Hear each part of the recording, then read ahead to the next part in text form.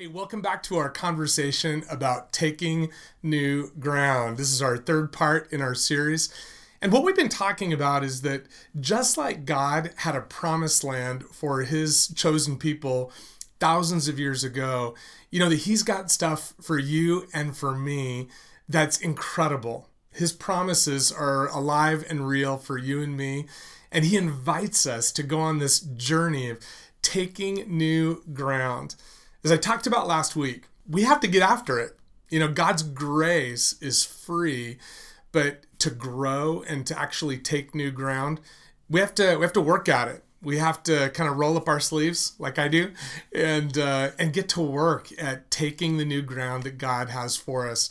And so we're looking at the book of Joshua because what we're discovering is that Joshua had to not only take new ground, but to do it right in the face of so much adversity and challenge. And so today we're diving in at chapter 2 of Joshua, and what we're finding is that God's people were kind of gathering at the beach. They'd been summoned by Joshua saying in 3 days we're going to cross the Jordan River. So people are amassing together. But what we find is that before Joshua sends the people out to battle, he sends 2 spies to go and check out Jericho. So they cross the river, and that's where we're going to pick up the story. But if this whole spy thing sounds kind of familiar to you, well, it should, because it was 40 years earlier that Joshua himself had been a spy, along with 11 others that Moses had sent out into the land to investigate it way back then. But things went terribly wrong. And so what we're going to do is we're going to take a look first at this spy story in Joshua chapter 2. Then we're going to jump back in time 40 years and take a look at what had gone wrong in that first spy story. So are you ready? Here we go. Starting in Joshua chapter 2, verse 1. Then Joshua secretly sent out 2 spies from the Israelite camp at Acacia Grove. He instructed them, scout out the land on the other side of the Jordan River, especially around Jericho. So the 2 men set out and came to the house of a prostitute named Rahab and stayed there that night. So can we all admit here that showing up at a prostitute's house is a little bit awkward? But what I want to tell you is that what we're not witnessing here is the latest episode in Jewish Spies Gone Wild. That was not what was happening. Because I want you to think about Jericho. Jericho was the first city that the Israelites were going to encounter. And all the people of Jericho knew that there was a nation like literally on their doorstep, and they were living in fear. They were kind of living in terror that like, oh my gosh, this nation's going to come and invade us. And so they were on lockdown. So when you think about it, going to a prostitute's house was probably the perfect hideout for 2 guys who were just trying to kind of blend in and be anonymous and not be seen. But what we see in the next part of the story is that, well, there was some surprising twists. Number 1, the first thing that happens is that the king of Jericho finds out 2 spies came into our land, and as a matter of fact, the last place they were seen was entering Rahab's house. The second thing we find out in verse 3, that soldiers have come to Rahab's door. And we read this, it says, bring the men out who've come into your house, for they have come here to spy out the whole land. But the third thing that happens is really the most shocking thing of all, and that is that instead of Rahab turning over these spies to the people of her own nation and to her own king, well, she does the very opposite. She turns her back on her own people, and she protects these 2 spies. She hides them. And, well, that changes her story very, very dramatically. But it's not till later that night that we find out why she's done this. And picking back up in verse 8 of Joshua 2, this is what we read. Before the spies went to sleep that night, Rahab went up on the roof to talk with them. I know the Lord has given you this land, she told them. We are all afraid of you. Everyone in the land is living in terror. For we have heard how the Lord made a dry path for you through the Red Sea when you left Egypt. And we know what you did to Sihon and Og, the two Amorite kings east of the Jordan River, whose people you completely destroyed. No wonder our hearts have melted in fear.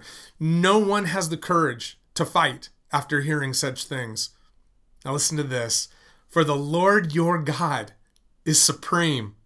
He's the supreme God of the heavens above and the earth below. Hey, can we all agree that this statement that just came out of Rahab's mouth was extraordinarily profound, totally amazing? Here we have a prostitute in Jericho who's been hearing these stories about God and his powerful works, and something has begun to shift in her own heart.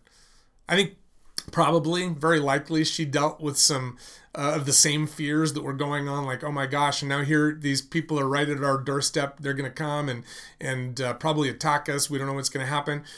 But more than that, she begins to focus her attention on these stories about this miraculous, powerful God. And her heart begins to lead toward faith. Rather than being consumed by the same fear that was consuming all the other people of Jericho at that time, it's like, we're all going to die. She begins to believe in God and his power. She puts her faith in him. And you might wonder, like, isn't that a little bit of a stretch that she was actually putting her faith in God? It's not a stretch at all. In fact, the author of Hebrews, thousands of years later, reflects back on Rahab, and he puts her right into chapter 11, kind of the hall of faith, where the heroes of our faith are listed. There's Moses and Abraham and others. And here we see Rahab listed as one of the heroes of faith. Hebrews 11:31 says, by faith, the prostitute Rahab, because she welcomed the spies, was not killed with those who were disobedient. Now, I think most people would have turned those spies in. They would have turned them right over to the soldiers and the authorities, because they would have viewed these spies as a threat. I mean, these spies represented this foreign nation that was coming probably to attack them. And so there's no way we would want to probably help those spies out. But I'm telling you, Rahab didn't focus on those fears. She focused her attention on who God is and his mighty power. And that changed her perspective, her outlook on what was happening in her circumstance. And that ended up changing her entire story. She ends up saving the lives of these two spies. And because of that, not only was her life spared, but the lives of her entire family with her several days later when God pulls down the walls of Jericho. I want you to think with me for a moment about three words that I just mentioned: focus, perspective, and story. What you focus on will shape your perspective. Your perspective is kind of described as your mental view or outlook. So what you focus on is going to shape your perspective, and your perspective will define your story. If we want a different outcome to our story than like Rahab, well, we have to change what or who we're focusing on. I want you to remember that when we travel back 40 years now to see what terribly went wrong in that first spy story. It's found in Numbers chapters 13 and 14. And you can read those. I think you'll be fascinated along with me. But we're gonna pick up some highlights from that first spy story, and it kicks off in Numbers 13 verses 1 and 2. The Lord now said to Moses, "Send out men to explore the land of Canaan, the land I am giving to the Israelites." So not only does God give direction here, but he speaks his promise. This land is the land that I am giving over to you. So for 40 days, these spies went out. These 12 men went from the nation of Israel, went all through the land that God said that he was giving them. And man, they even it says bring this huge cluster of grapes back to show they strung it between two men on a pole. It was so huge, and so they're now coming back after 40 days. Now listen to the report that they brought to Moses and to all the people. It's found down all the way in verse 27 and 28 of Numbers 13. It said, "We entered the land you sent us to explore, and it is indeed a bountiful country, a land flowing with milk and honey." I don't know that phrase, flowing with milk and honey, what that really represents to you kind of sounds like the bottom of my cereal bowl on some days. But I mean, that phrase, flowing with milk and honey, was this description of just bounty and goodness and sweetness. I mean, this is the land that God was giving to them. And then they said, here's the kind of fruit it produces, and they show off the grapes. But the people living here are powerful, and their towns are large and fortified. We even saw giants there, the descendants of Anak. I want you to know that even for people of God, that we don't have to kind of pretend that there aren't giants in the land. We don't have to pretend that there are not problems or difficulties that we face. You know, in fact, when you put your trust in God, He does not hand you a pair of rose-colored glasses and all of a sudden, like, all the challenges of life just seem to disappear. That's not reality. We do see the things around us, and even if you're a person of faith, that doesn't mean like turn your brain off and don't realize that there are problems. And right now, of course, as we're looking at the world around us, we're seeing a huge giant. You know, it's got the name coronavirus written right on its name tag. And, you know, it's terrible. It's frightening. You know, not only is it ravaging the bodies of people, some of those of who we love, but it's also ravaging our economy as well. I mean, it is a terrible, ugly, scary giant. And it's real. And it's okay to acknowledge that. We don't have to pretend that that's not happening. But it's about what we choose to focus on that really makes all the difference. There were 2 of the 12 spies, Joshua and Caleb, who were still focused on God and the promise that He had made, that He was giving us this land. So yeah, there are giants. Yep, there's things that we have to confront as we cross the Jordan. But we can do that because, well, God has promised to us that He's giving us the land. And that's what we see in verse 30. Caleb jumps up and he tries to quiet the people, it says, as they stood before Moses. "Let's go at once to take the land," he said. "We can certainly conquer it." But then as we go on, the other men, right? The other spies who had explored the land with them disagreed. "We can't go up against them. They are stronger than we are." So they spread this bad report about the land among the Israelites. "The land we traveled through and explored will devour anyone who goes to live there. All the people we saw there were huge.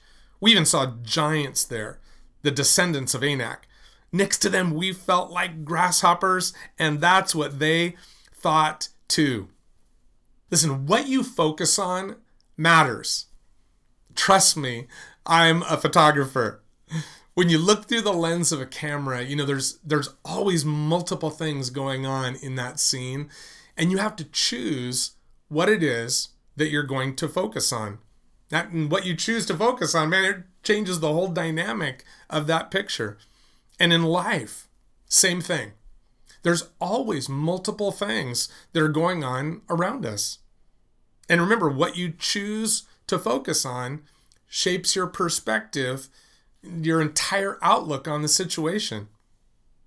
Caleb and Joshua chose to focus on God, who is above all things, and His promise that this is the land that He was giving to them. The other 10 spies, they were focused, well, on the wrong things, the challenges that lay before them, the giants that were in the land. Look at the clear difference between these two perspectives. One, Caleb jumps up and says, "We can certainly conquer it." And versus the other spies who were saying, "We can't go up against them." It boils down to this: we can versus we can't. Now, I want you to see something that happened with these 10 spies. Because their focus was on the wrong things, man, it gave them this wrong, broken, warped perspective on what it was that they were seeing. Listen to this and remember what we just read, what they said. They said, number one, they're stronger than we are. Really, they're stronger. You drug along your old bench press along on this exploration and had this strongman competition with all of them, so you know that they're stronger? I doubt it. Then they said, the land we traveled through will devour anyone who lives there. Really? Well, then how is it that all of those people who are actually living there have survived all these years? Maybe your perspective is a little broken there. Third, they said, all the people we saw were huge. Really? I mean, it's like, with our babies, monsters, these monster babies. And was every woman in that land, an Amazon woman, Wonder Woman? And then the last thing they said is that next to them, we felt like grasshoppers. And that's what they thought too. Really? So you're not only spies, but now you're mind readers about what they were thinking about you. Man, you are good. You are really good. See, what happened is they focused on the wrong things. And that shaped their perspective, and ultimately it formed their destiny. Here's the reality.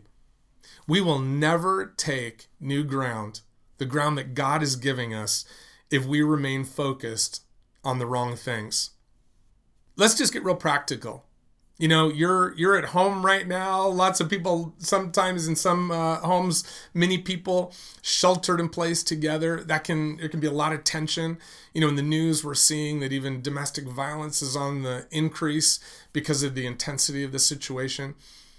But let's say that you want to take new ground in how you're responding to your family. And, maybe you've been lashing out a bit. Maybe there's anger instead of love. And you're like, man, I need to take new ground in just how I respond, to those closest around me. Well, good for you. But let me ask you, what are you focused on? Because if you're focused on, man, my wife, man, she's always nagging me. Man, my kids, they're just driving me nuts. And you know what? If I could just get another couple beers in me, I know that would take the edge off and I'd probably be okay. Can I suggest that those are probably wrong things to be focused on right now, especially if you're wanting to take new ground? What if you were to shift your focus? What if you were to start to focus on this? God, that amazing woman that you brought into my life and that I married, would you help me to focus on the things that caused me to fall in love with her in the first place? And God, those kids that we received into our lives and into our home as gifts from you, Lord, would you help me to remember the unique and wonderful things about them that make me just crazy proud of who they are? And God, would you help me to remember that you are the source of my rest? Not beer, not some chemical, not you, Lord, are the source of my true rest. And God, so I choose to focus on those things. I'll tell you, if you want to change the outcome, if you want to change your story, guess what? We're going to have to change what we focus on. I want you to think about this. Have you ever met somebody with a severe disability that despite that disability was thriving? And there's some beautiful people in our church that's their story. And can I suggest to you that it is because they have decided to focus on God and to focus on life and to focus on what they have rather than on the giants that are right there in front of them, that they see every day when they look in the mirror. But what they focus on matters. And so, man, there are people even in severe, dire circumstances that are thriving, and I would say even taking new ground because of their focus. Now listen, part of the problem is that if we're focused on the wrong things, our broken perspective is not only going to shape our story, but of course it becomes contagious to the people around us, and it impacts their story as well. And that's exactly what happened in the people of Israel once these spies started to spread all of this broken perspective. If you go to Numbers chapter 14, verses 2 through 4, this was the response now of the entire community of Israel. They said, if we had only died in Egypt, or even here in the wilderness, they complained. Why is the Lord taking us to this country only to have us die in battle? Our wives and our little ones will be carried off as plunder. Wouldn't it be better for us to return to Egypt? Then they plotted among themselves, let's choose a new leader and go back to Egypt. So really, this is what you want? You would rather die than get after it to take the new ground that God has already promised to you? Really? Really? You think that God, the one who rescued you out of Egypt and then created this dry path for you to walk through the sea just recently, you think that somehow that God is not able, not strong enough to get you through what you're facing today? Really? And really, you'd rather rebel against the leaders that God has given you and choose a new leader who's going to lead you back into slavery? Really? But as crazy as that sounds, I think that is the same trap that we fall into when we lose focus on the wrong things. Our perspective gets broken and damaged. And then it just takes our story in a completely disastrous direction. It's what we do too. Don't lose focus. Don't give in to the broken perspective.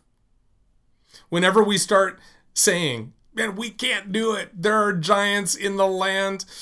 And you know what?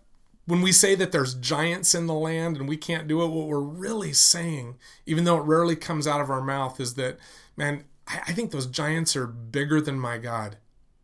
And don't give in to that. When that happens, we're choosing something other than God to lead us. Whether it's an emotion, an addiction, a relationship, and these things will lead us right back into the condition of slavery that we came out of when we first gave our lives to the Lord and put our trust in Him. The tragedy here is that an entire generation of God's people never took the ground that God had intended for them. They all died in the desert over the next 40 years until Joshua sent new spies into the land. But Joshua, his friend Caleb, and Rahab, well, they all lived. Their focus was on God. The God that Rahab said was the supreme God of the heavens above and the earth below. I think that Rahab caught the same thing that the Apostle Paul declared in Romans 8:31 when he said, if God is for us, who can be against us? As I've said in the weeks past, if Jesus is Lord at all, then Jesus is Lord of all. Yes, there's giants in the land, but look who's walking alongside of us and who's given us His Holy Spirit to empower us to take new land. We need to focus on Him, allow His power and His truth to shape our perspective. And when we do that, that is going to define our outcomes in our stories. God is calling us Take new ground. Take new ground. Church, let's focus on him together. Hey, I want to pray for each of us. And then after I pray, if you're in our church family, would you stick around for just a couple of more moments as I bring you some updates? Jesus, I pray, Lord, for each one, Lord, that is listening in today. God, I know that they are facing real giants because we all are. Lord, we think of the coronavirus, we think of the economy, and Lord, beyond that, we're wrestling with our own giants. Some of those have the name depression, anxiety, loneliness, fear, anger, pornography, drug addiction, alcohol addiction, whatever it might be. God, those are real things, Lord, and we have to face them head on. But Lord, as we focus on you, God, I believe that you are going to give us your perspective on these things, and that we, along with Paul, will be able to declare, if you're with me, God, then what giant can stand in the way? Who could be against me? Because I have you on my side. So God, we give you our trust, even as Rahab did. God, we put our trust in you.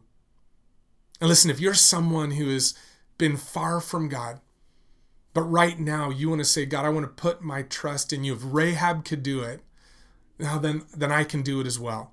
I can, instead of focusing on my fears, focus on the one who has promised me life in him, Jesus.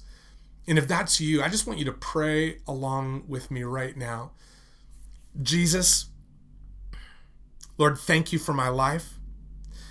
Lord, thank you, Lord, that I'm still here and have the ability to fight, to take new ground. Lord, I want my life to be defined by what I can do in your strength rather than be overcome by fears of what I can't do. So Jesus, I cry out to you right now. Lord, come, save me. God, I repent for where I've gotten it wrong. Lord, I repent. I turn from those things, Lord, that led me, into the slavery that I was living in. And God, I want to be free in you. I receive you into my heart. I put my full trust in you now, Jesus. Lord, thank you for being my Lord, my Savior, my King. In Jesus' name, amen. Hey, thanks for hanging in here for a few updates. Number one, I just want to again thank you for all of those of you who have been generous in your giving and continuing to give to Santa Maria Foursquare Church.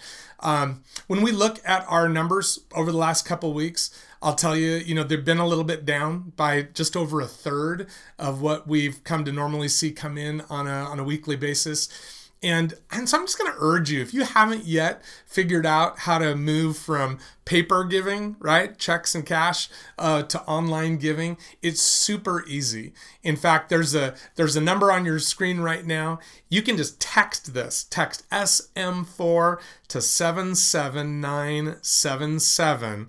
And if you do that, what's going to happen? It's going to pop up a little dialogue on your phone. It's going to walk you through some easy steps so you can now learn how you can also give online.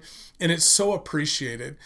We're continuing to do ministry. All of our team are busy at work, serving in the community, serving our church family in a variety of ways. I mean, it's so important that we just keep being generous. Hey, second thing is this. Next week is Easter. Yes. God has put a great word on my heart, and man, I would love for you to find some creative ways to get your friends involved in maybe watching the Easter service with you. It's going to be right here online. One creative approach would be that when we post that message onto Facebook, you can go right in there, create your own little post and start your own watch party where you can invite friends to come and join you next Sunday on Easter. Hey, and the third thing is this. We want to continue to pray for you. If you have needs, if you have questions, if you have things that you want to interact with our team about, then we would love to join with you on that and to pray for you. Head over to our church website, sm4.org. Right there on the homepage, you're going to see a virtual connection card. Click that, and then it's going to open up a place where you're going to be able to share your story and say, hey, would you pray with me about this? And we have people praying all throughout the week because you're loved and because we believe that God has promised land waiting for you. So keep taking new ground. Let's do it together. Church, you're loved. We'll see you here again soon.